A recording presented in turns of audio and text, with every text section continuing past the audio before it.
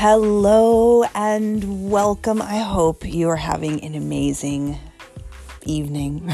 It's 8 o'clock. I'm in bed. I am so tired. I woke up this morning. I woke up at 5, but I didn't get out of bed until closer to like 5:30, maybe 5:45. And my sweetie couldn't sleep either. We just had some really intense dreams.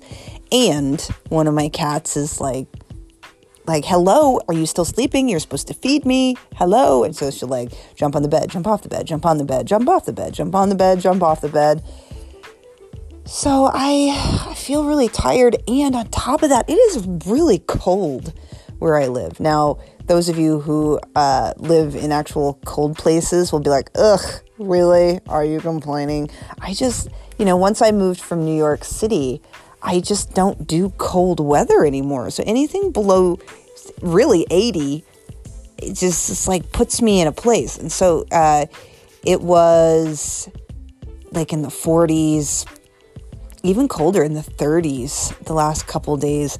And when I walked into the store this morning, it was 58 degrees till I turned on the heat. And so by 3 o'clock, I think it was in the 70s. But like, that's just too cold. And so I turned into a little bit of a clam and a complainer. So just like cold and ugh. Anyway, I've been watching Angel with my sweetie. My sweetie is really into Buffy the Vampire Slayer and the companion show Angel. And something that I think, now granted, I know it's a show.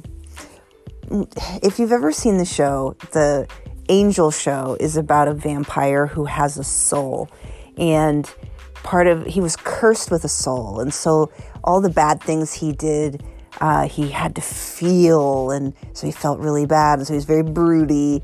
And part of the curse is if he ever experiences pure happiness, he goes back to his evil self. So, something that I think about a lot, there's plenty of people in my store, in not even in my store, just in the company that want to grow, that want to go to the next level, want to get another role that isn't even like the next level, it's just a different department or whatever. And I think about that for myself. Like there's, when I first applied to be, what's like a manager on duty. And then when I first applied to be like an assistant manager, I didn't get it. And, at the time I was like, I didn't get it. And I felt bad. And why'd they give it to that person instead of me? And now like I'm on the other side and I'm the one who has to like look at who's good for roles and who should get promoted and things like that. And one of the things that I'm really present to is sometimes a no is an amazing gift. There's nothing worse than getting a job you're not ready for. And at the time, of course you feel ready for it. Of course I wanted to be a manager on duty. But, when I'm looking back at the person I was the first time I interviewed for a role, I wasn't ready. And, it's so easy to say when it's not you. You know what I mean? It's easy for me to say, it's a no and that's a gift, especially if you wanted it really badly.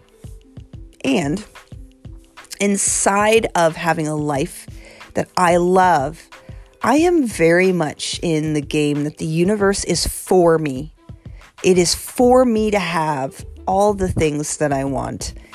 It is not trying to tell me no because it wants me to suffer or, whatever. Whatever is happening in front of me is a gift, including the no's. So I moved here and that was a yes, but, it wasn't always a yes. In fact, I remember the first time I applied, not here, but to, another role, and it was a no, and it was a gift. And there's something really cool about living your life as if everything is a gift. And not everything is easy, but living like everything is a gift. Just try it on. Imagine it's just a sweater. Try on that sweater, wear it for a day, and just see how that feels to wear that the universe is for you. And just notice how it shifts some of what, quote unquote, happens to you. Yeah. So I wanted to share that with you tonight, especially as I go to bed really, really early. I am just very present to it gets to be a gift. Yeah, I'm curious what you think about that. Have a great night.